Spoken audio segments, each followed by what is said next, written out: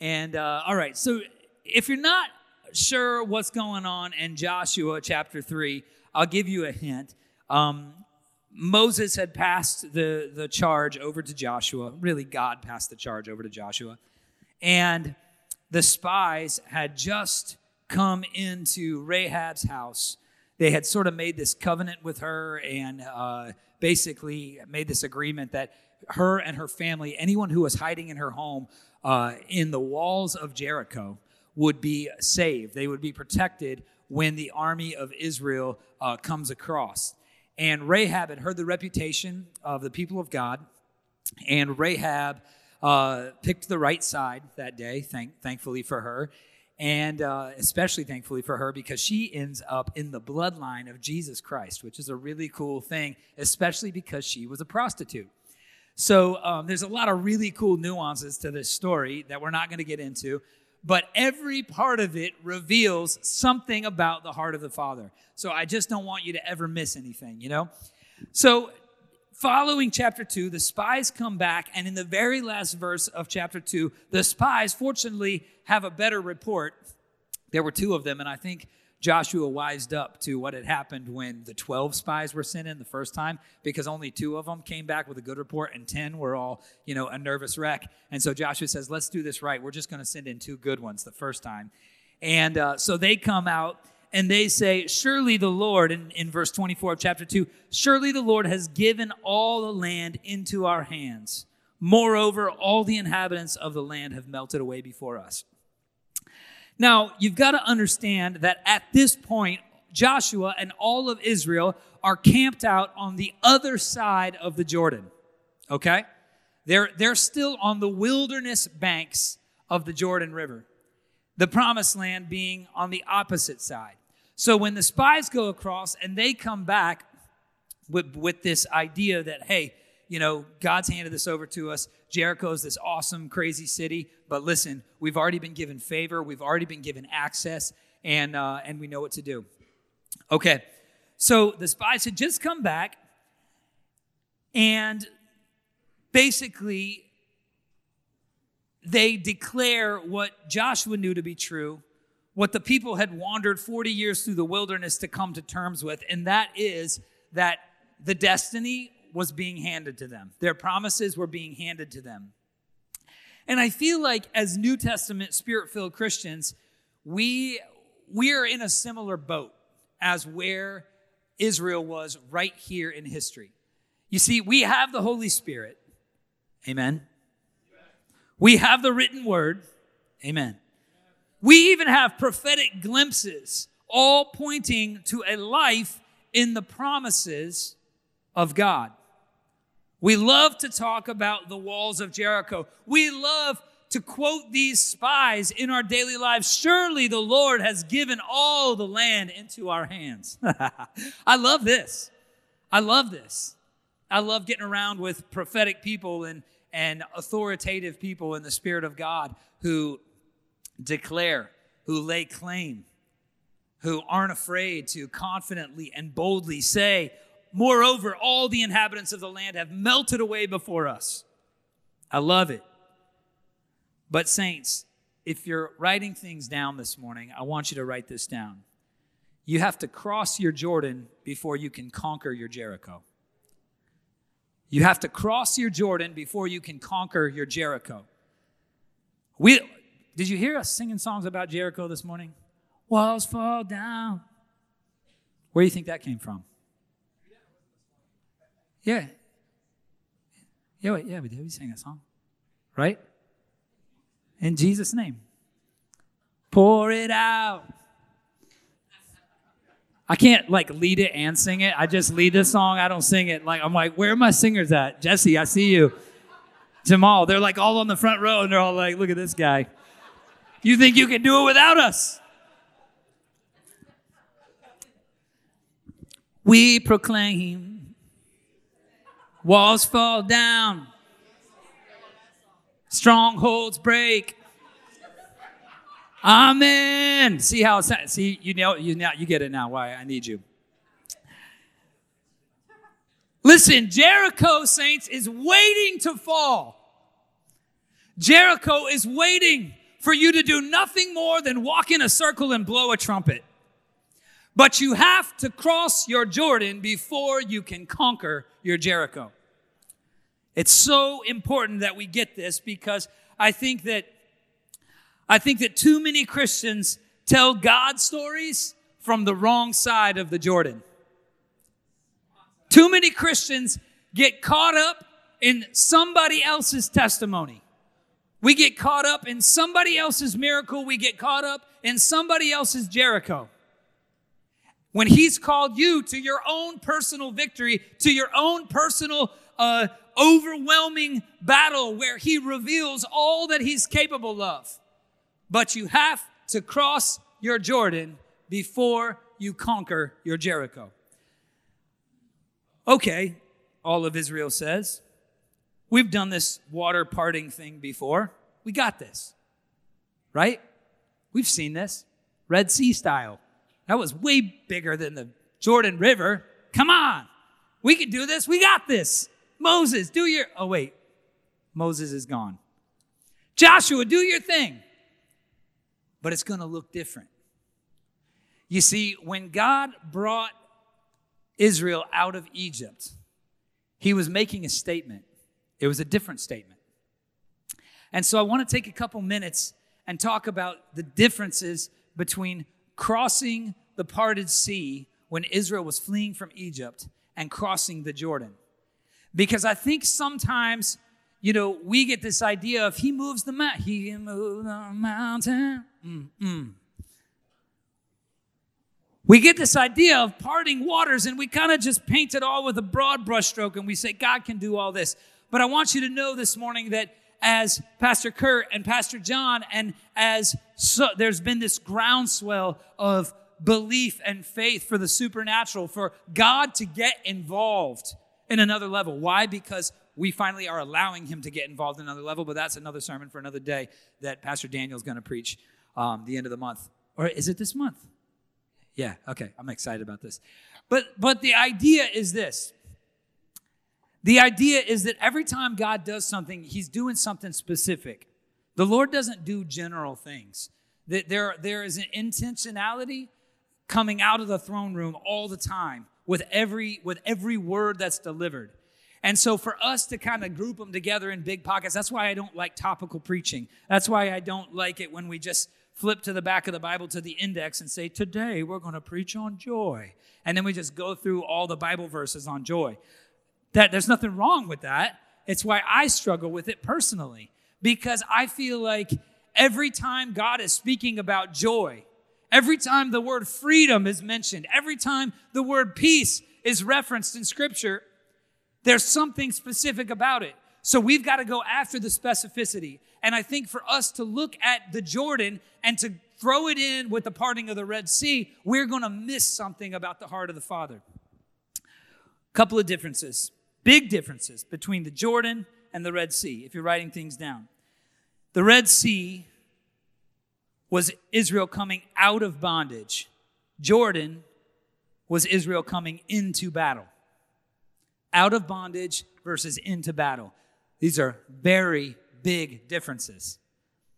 When the Lord does something supernatural in your life, we've got to understand that initial thing, that very first time when we cried out on the name of Jesus, when we said, somebody's told you you're a sinner, everybody's fallen short of the glory of God and led you down the Romans road, and suddenly the scales were removed from your eyes and you said, oh my gosh, that's me. I need to know this Jesus. And you ran.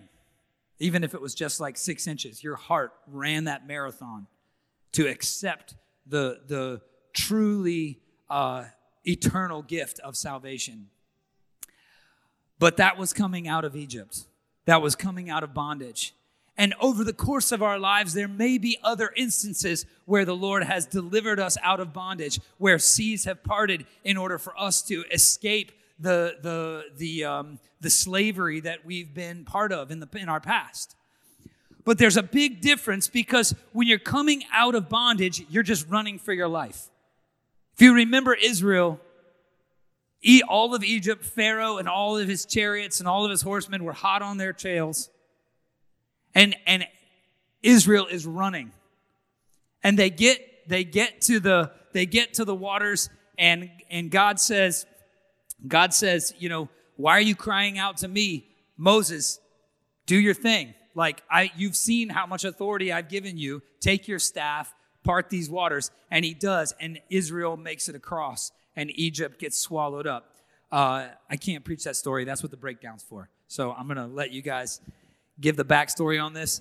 But if you notice, coming into the promised land, Joshua has given very specific instructions to the tribes of Reuben, Gad, and the half tribe of Manasseh. I'm not going to go there, but it's twice. It's in 2 and 3. And Joshua says to the tribes of Reuben, Gad, and the half tribe of Manasseh, he says, you're to cross the Jordan in battle formation.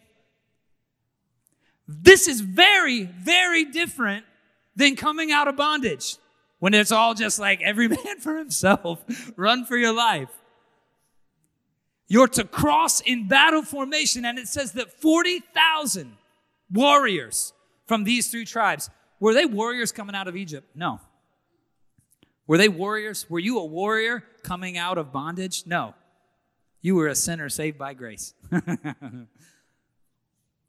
But just like Jesus experiencing his first handful of battles in the wilderness, temptation, Satan, face to face with evil, coming out of the wilderness. He didn't spend 40 years, he spent 40 days. But when he comes out, he's prepared. The Holy Spirit led him through those things, and the Holy Spirit, also the presence of God, led Israel through the wilderness, and they learned the art of warfare in that season.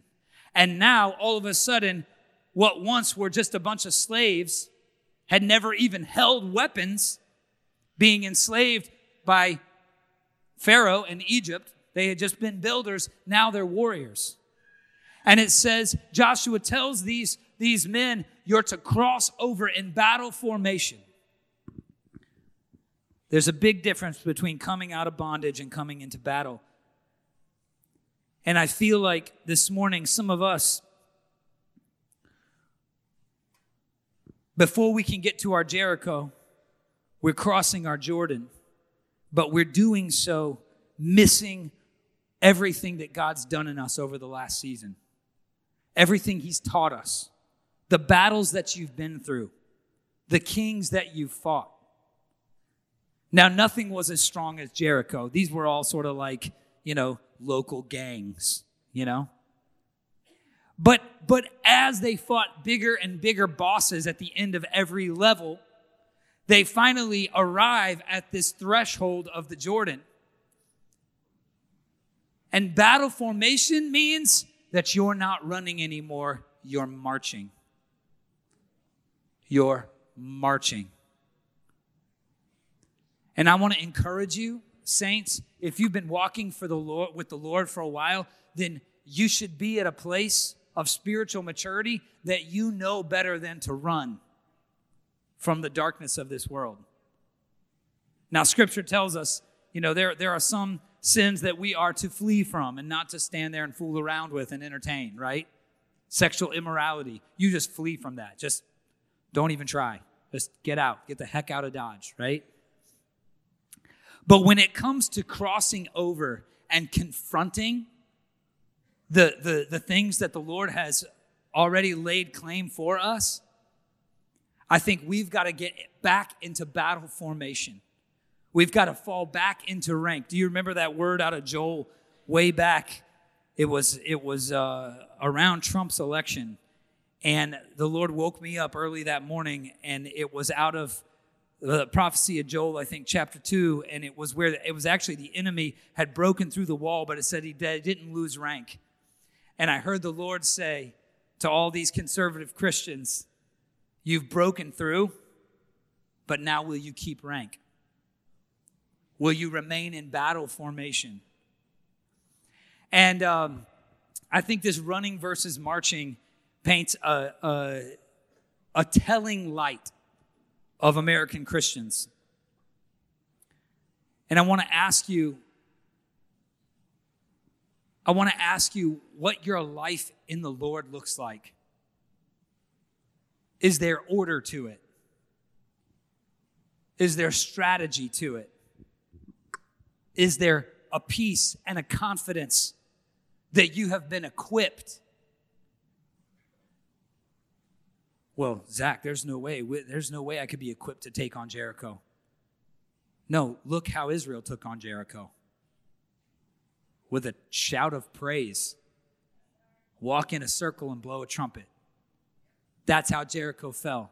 I'm not asking you if you're personally strong. I'm saying, are you marching in battle formation? Saints, you are never going to fight a battle for heaven if you're running like a bat out of hell. And I think there's so much fear among believers right now. There's so much paranoia. There's so much nervousness and anxiousness. And I don't know. Is God, I don't know if our God's really big enough for this. No one's really saying that, but everyone's really saying that. Battle formation. You're not running out of bondage. You're marching into battle. The second big difference between the Red Sea and the Jordan is, in the Red Sea, they crossed when it parted. But with the Jordan, it parted when they crossed. You see, all of this time seeing God, knowing what He's capable of, all of this time walking in His Word, all of this time living off of the manna that He's given you from one season to the next. When they were coming out of Israel, when they were coming out of Egypt, God was making a statement. And so they get to the waters of the Red Sea, and we're not going to turn there. We're not going to go back. But something very different happens. Moses holds up his staff, and the waters part before Israel walks into them. Because God was proving something to them. Once God made the statement and once He proved Himself,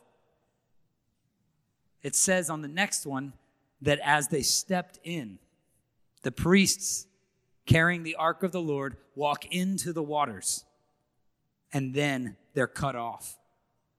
Then the waters of the Jericho, of the Jordan River, are cut off, and they stop flowing. It says they pile up on one side, and they walk across. But these little nuances, these little tidbits of order, I think sometimes they reveal some disorder in our life. Disorder in our life might look like this. God, I'll cross this thing as soon as you part it. And the Lord's like, we already did that. We already did that. I already supernaturally moved an ocean out of the way to show you what I was capable of. Now I want to show you what you're capable of. With the Red Sea, they crossed when it parted, but with the Jordan, it parted when they crossed.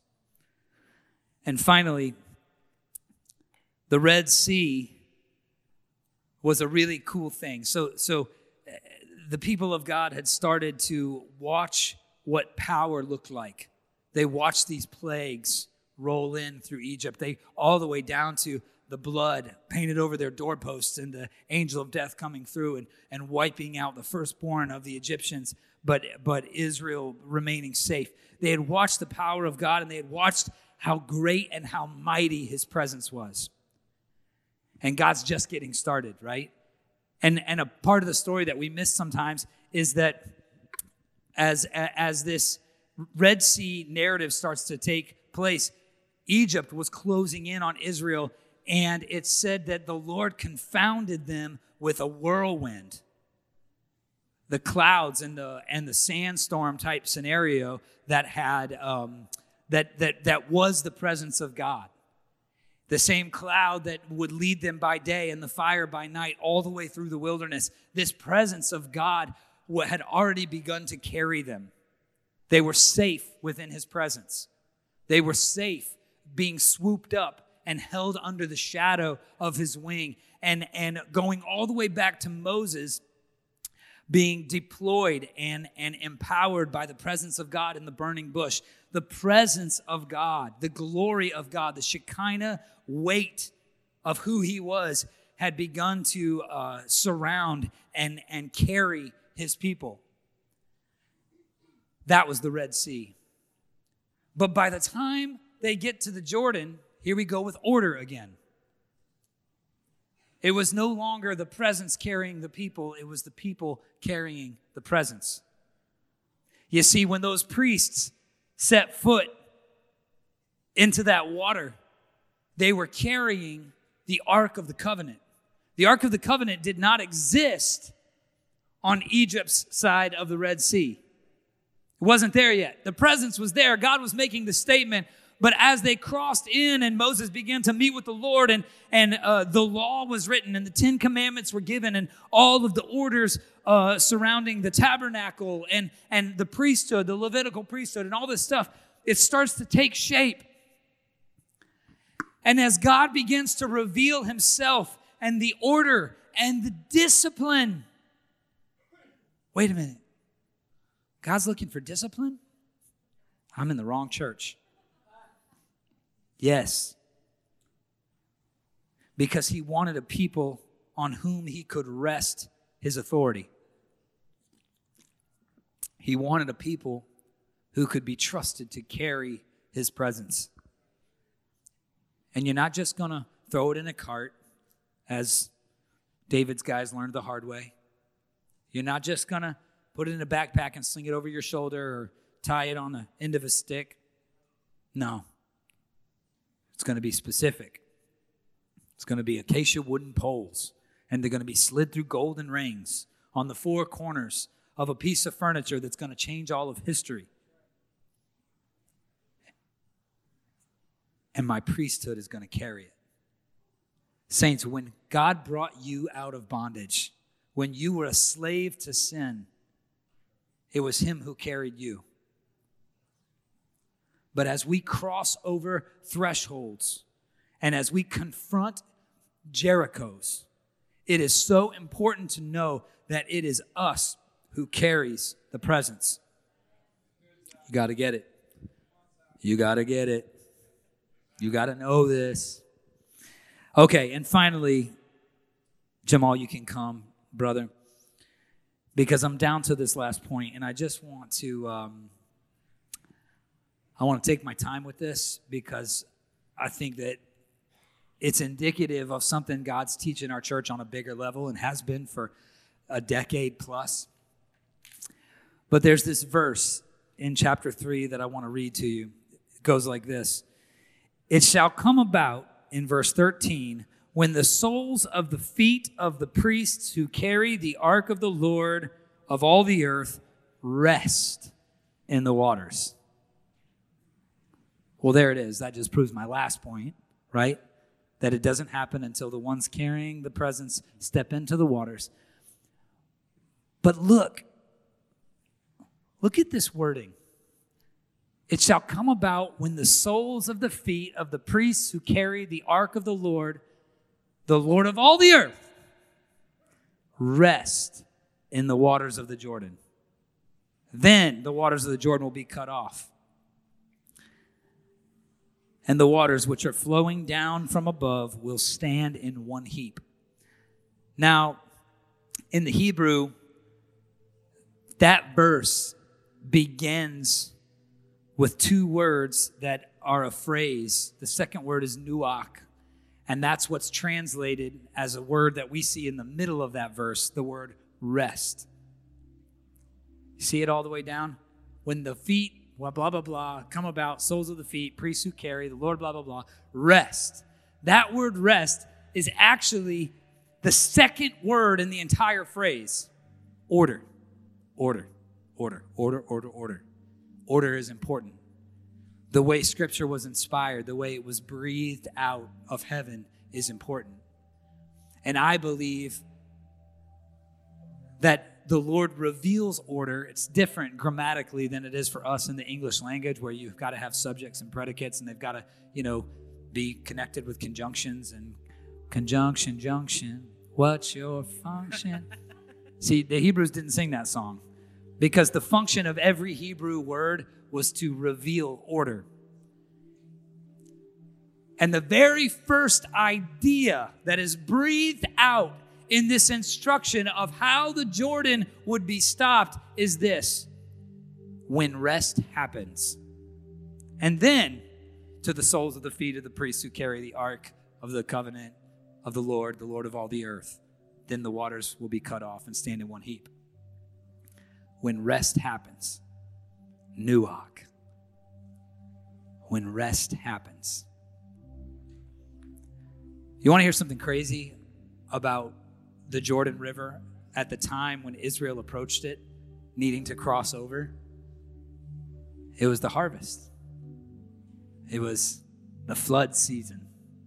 It was when the banks of the Jordan were overflowing. It was when this river was at its most violent. That's when the Lord chose to confront it with his people and his presence.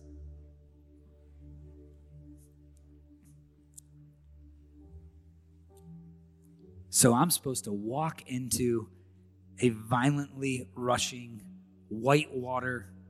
I don't know if there's white water there, but it sounds good, doesn't it? Carrying a golden piece of furniture. I just want to get all this straight. And once I start walking in it, it's going to stop. God, could we just wait out the flood season? Anybody ever ask that? Lord, you called me to do this. You called us to do this. You want us to what? Open a health clinic, and you want us to start a church, and you want us to start a school of the Spirit, and could we just wait until it makes more sense? The Lord says, for such a time as this. I brought you here because I'm not just the God of the river, I'm the God of the flood.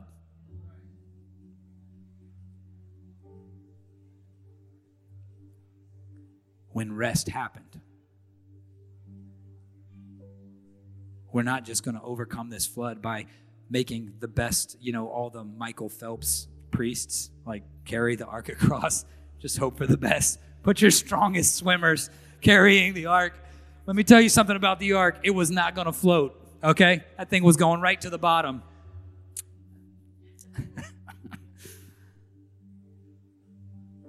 Rest. When rest happens in the middle of a flood.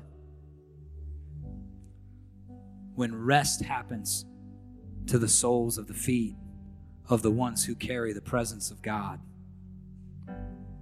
it will be then that the raging waters of this river will stop.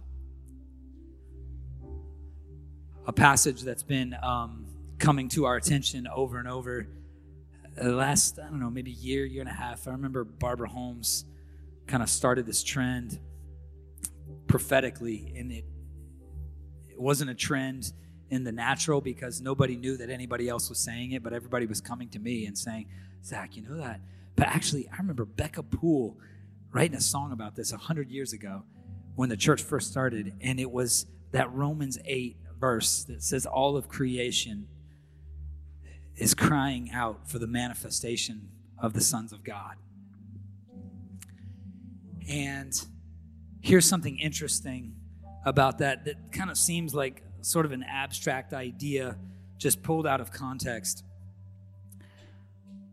But that line is followed by this: because creation itself will be free from the slavery of corruption and set into the freedom or liberty of the glory of the children of God. That's why they're crying out. That's why creation, that's why the world, whether it realizes it or not, whether it cares to admit it or not, everything inside of creation is groaning, is longing, is yearning for the manifestation of the sons of God, not just so we can have our day, but because it's when we manifest the glory of God that creation will be set free from its bondage to corruption. It's when the flooding waters, the chaos and the dysfunction and the brokenness, that even rivers obey. Even the flood season obeys.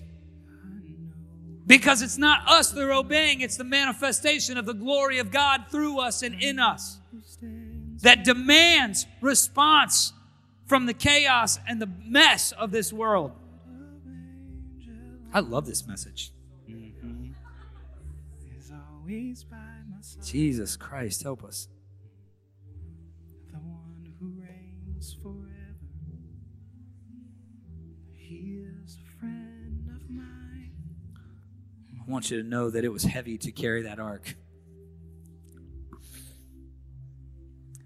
And they were never told to put it down, but to stop and rest. Let's stand together. I think there's this cool thing about this word nuach. It's not used in the creation narrative when it says on the seventh day God rested. That's Shabbat. That's the word that we use, the root of our idea for Sabbath. However, when the 10 Commandments are given and the explanation for in Exodus 20, verse 11, and the explanation is given for why we're to remember that Sabbath day to keep it holy, we're offered this because on the seventh day, God nuach. He rested.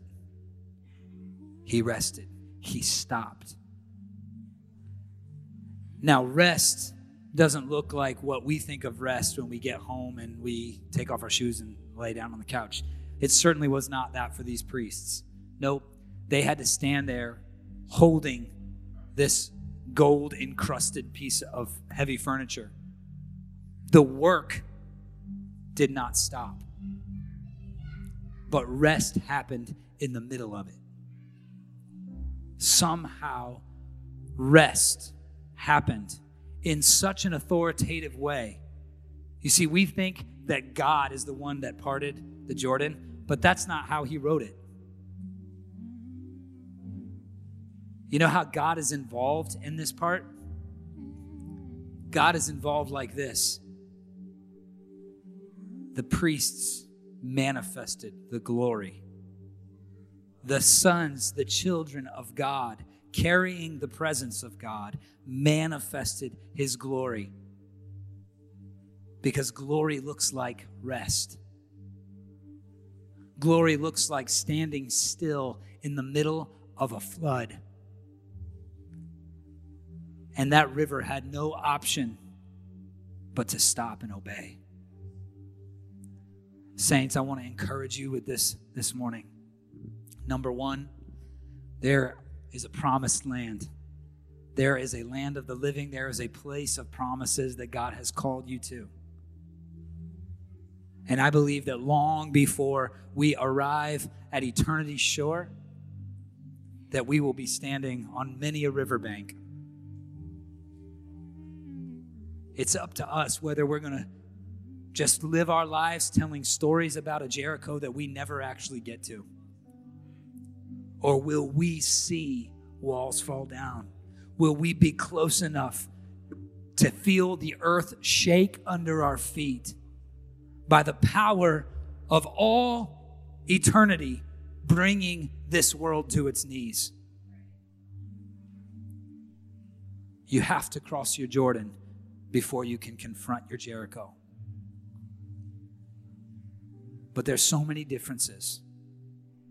I think all of the New Testament, it seems like, all of the Pauline epistles from the time of the gospel on, because Jesus comes and recreates the Egyptian exodus. He does it in real time. He personifies the powerlessness of bondage. But following that, we read through every letter to every young church says this: grow up. Grow up. You were taught how to fight, now fight. You were taught how to stand, now stand. You were taught how to march, now march. You were shown discipline, now live lives of discipline. Order was revealed to you. Now reveal that order to the world. The presence of God was put on you. Now carry it. You're not afraid of rushing waters anymore. Walk into them. This is who we are, the children of God, the priests who carry that presence. And if you've made it all the way to this point where there's boldness and confidence in you to go ahead and start walking, I want you to know that today, just like thousands of years ago, the floods stop when we step into them. So, Father, we trust you right now. We thank you right now, and we trust you. Lord, because in all of your wisdom and all of your sovereignty, you have trusted us. You have called us to be carriers of the presence. You have called us not just to be victors over Jericho, but crossers of the Jordan. And so, Lord, I pray that for those who are standing on the wrong side of the right river, Lord, that something would come over us. That same thing that overshadowed us back in our bondage days and brought us out, Lord, that it would fill us now with boldness and confidence to walk into this flood, to walk into these rivers. God, may we do it with obedience. May we do it with faith. And may we do it in a rest that manifests the glory that this earth is crying out for. We love you and we give it all back to you. It's all yours. In Jesus' name, amen. Hey, God bless you guys. Have the best day of your lives. And I'll see you Tuesday night at prayer.